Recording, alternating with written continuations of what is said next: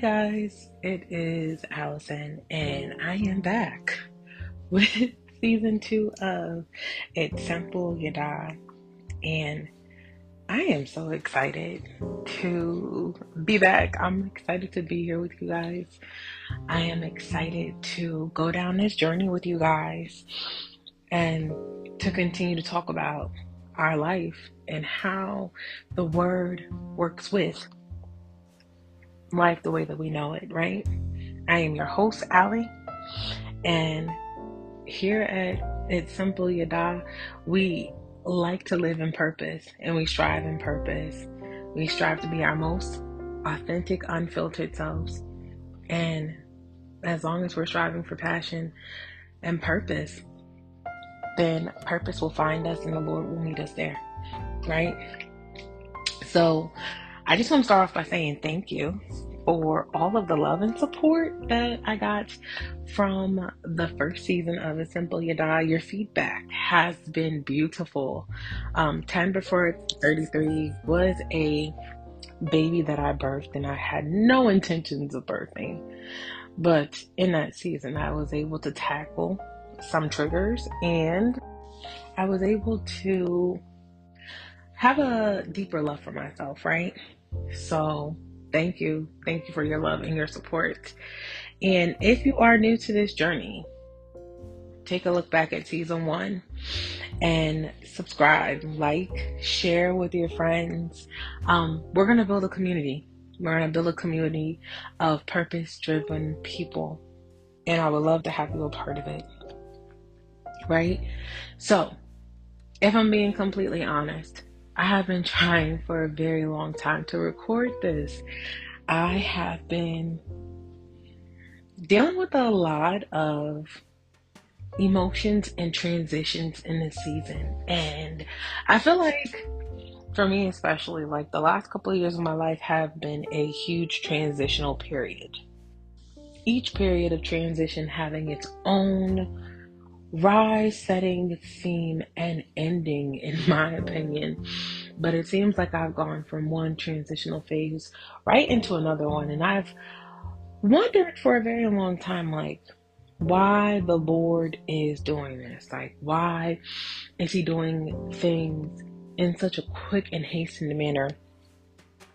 And we've heard a lot of prophetic words about what this year was. And one of them being that this year was the answer. And I got a lot of answers this year, but I also got more questions, right? And so as I was sitting down with God the other day and I was talking with Him, I was really just explaining my heart and asking Him, like, why it seems like I'm going through transition after transition that comes with one storm after the next that is always heavy and always leaning on me prophetically, like, Lord, what are you doing? Like, what are you doing to me, right? Because I don't know about y'all, but I definitely asked the Lord, like, what you be doing to me? And I stopped and I was like, it's not even about patience at this point, because I have patience. And if we're all being honest, like, patience is that P word that we don't be praying for, we don't be asking for, because we know that when we ask for patience, we're going to get situations to give us patience, right? So the Lord was like, not patience, but endurance.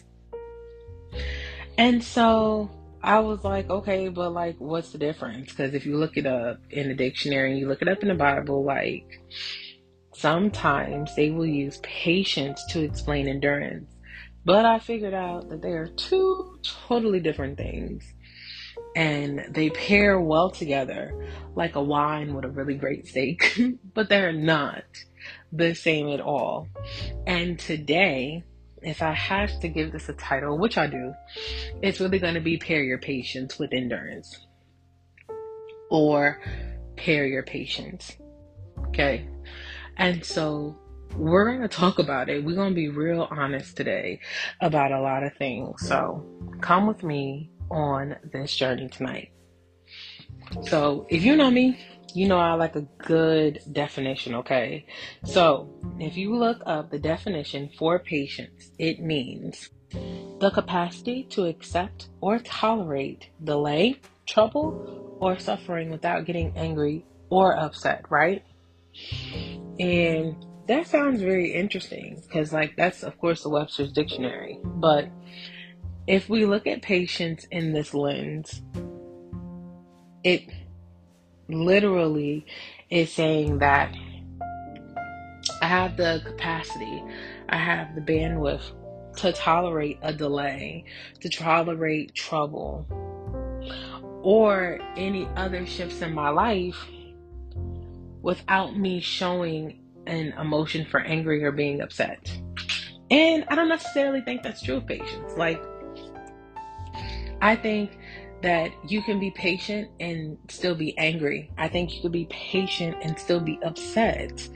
But I think it's how we maneuver in those emotions that helps us to build our patience, right?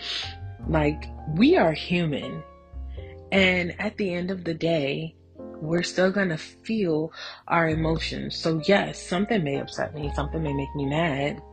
But if I'm not acting out on them, but more so expressing that in a healthy manner, I still think patience could be seen as that, right? But if you look at the biblical definition for patience, right?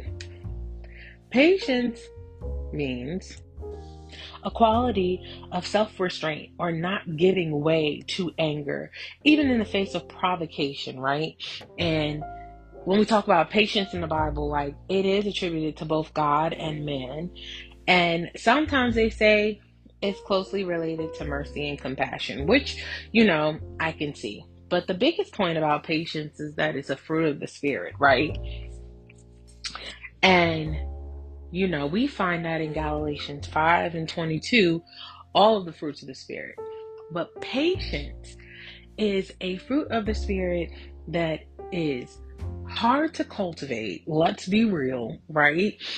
It can be hard to face and it can be difficult to swallow, especially when we are doing everything that we are supposed to do and the Lord is still like, wait.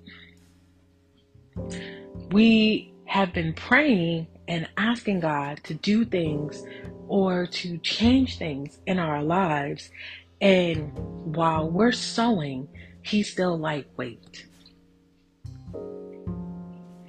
It's that one thing that you have been praying to the Lord for. Maybe you've been praying for a relationship. Maybe you've been praying for marriage. Maybe you've been praying to see healing in your family. And while you are out here prophesying to the nations, while you are out here singing and writing songs to the Lord, while you are out here sowing and being hospitable to even those raggedy people at your job, because it's always raggedy people at our jobs, the Lord still tells us to wait.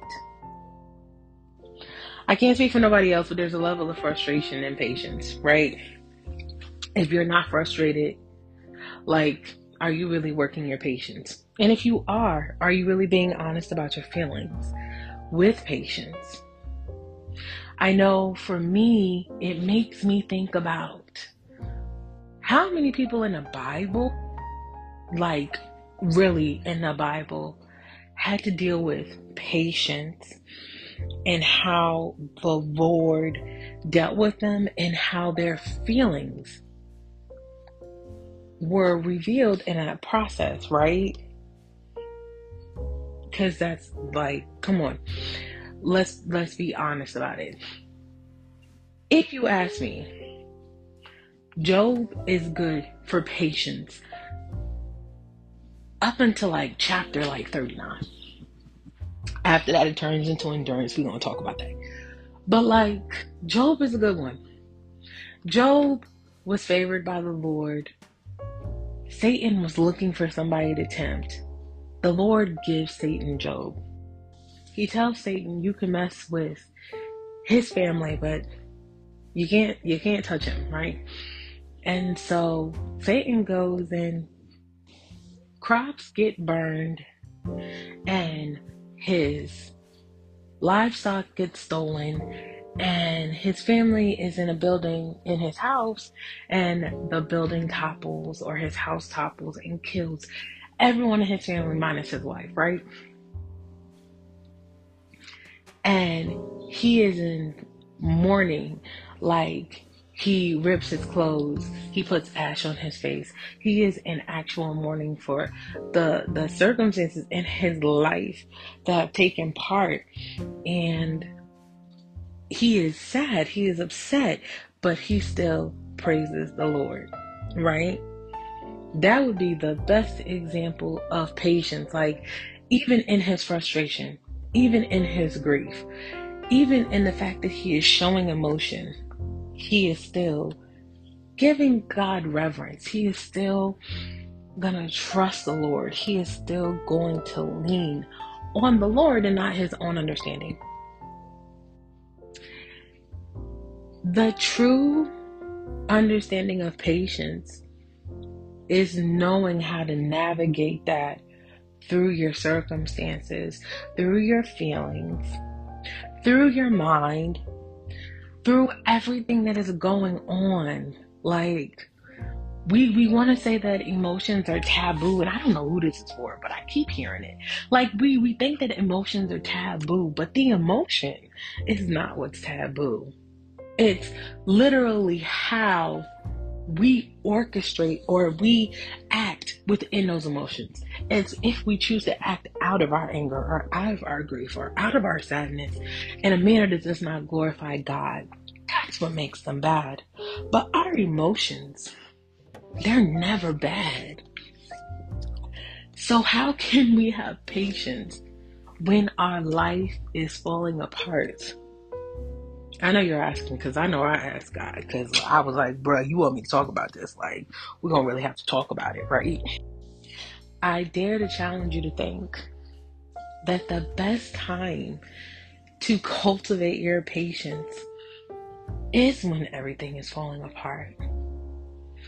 The Lord is so beautiful, and he knows his creation. He knows his children.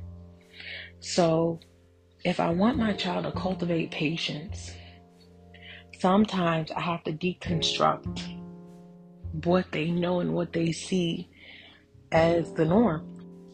Sometimes that means I'm going to have to take away things that would be their comfort and make them lean on me, right? If we never had to lean on the Lord, if we never had to find ourselves cuddled up in his arms, leaning on him and not our own selves, leaning not on our own understanding of the situation, but trusting the Lord to walk us through, how can we say that we would ever cultivate patience? It is in the trials that we go through that the Lord is able to cultivate these things in us. When it's a time when your life was going well and you said, "Oh Lord, give me patience," that's not even functional. It's not realistic, because that doesn't happen. But it's in the trial. It's in the hard time when you're in the middle of waiting that you're like, "Lord, just give me patience," not realizing that he's already doing that, right? Because the Lord knows the prayers that we're going to pray before we pray them. So he gives us situations to put us in the midst of a hard time, to cultivate the thing that we're asking for before we even ask for it. And he does this with us in mind, knowing that there's going to come a time when we're going to have more faith, more patience than what we have now. But when that time comes, we won't be crushed in the waiting. We won't be crushed by the weight of the breaking. But instead, even while we're breaking, even while we may be getting crushed, he is able to maintain us with the patience that we've learned. So patience is great. Patience is beautiful. It's something that we don't talk about a lot because we don't want to talk about it because it comes with discipline. And that's a whole nother conversation that we're going to have at a later date. But patience, if looked at in the right manner, can be so beautiful and so healing to our trauma and our wounds if we allow it to be. Now, endurance, on the other hand, I really think is a byproduct of patience. And I say that because if you look up the definition for endurance, it's the ability of an organism to exert itself and remain active for a long period of time, as well as its ability to resist, withstand, recover from, and have immunity to trauma, wounds, or fatigue. What? Did y'all hear that? If not, go back and, rewind back like 20 seconds and listen to it. But literally, like, endurance is a byproduct of patience. Like, I learned how to wait so well that even when storms come my way, storms that used to try and punk me, they don't punk me no more. And even when the storms hit harder than they used to, I'm able to resist and withstand them because I think back on what I've already been through. And I realized that if I went through this and the Lord was there, then I'm going through this now and the Lord is still here. Like, he has not forgotten about me. Like, I can still stand on those promises that he has given me and know that they will come to pass because he didn't leave me before. He won't forsake me now. And if you remember before in Jeremiah, we learned that as the Lord has covenant with the moon and the sun, and he has not broken it with them, he cannot break his covenants with the sons of David or the heritage of David, which is us. So, like, all of the promises that have come from the Lord that he has put on our lives, that he has placed on our lives, he can't break those covenants. He can't break those promises because then he would have to break his covenant with the sun and the moon to rise and set and create day and to create systems, right? That means that if the sun and moon help to construct day and night, and that's our system that we know for the day changing, the weather changing, the months changing, if he is going to cancel that covenant, he's literally strategically canceling out any type of way for us to know when our days end. He is canceling out when the month ends, when the weeks begin, when the weeks change over. Like, if he cancels that covenant, he is ensuing chaos, right?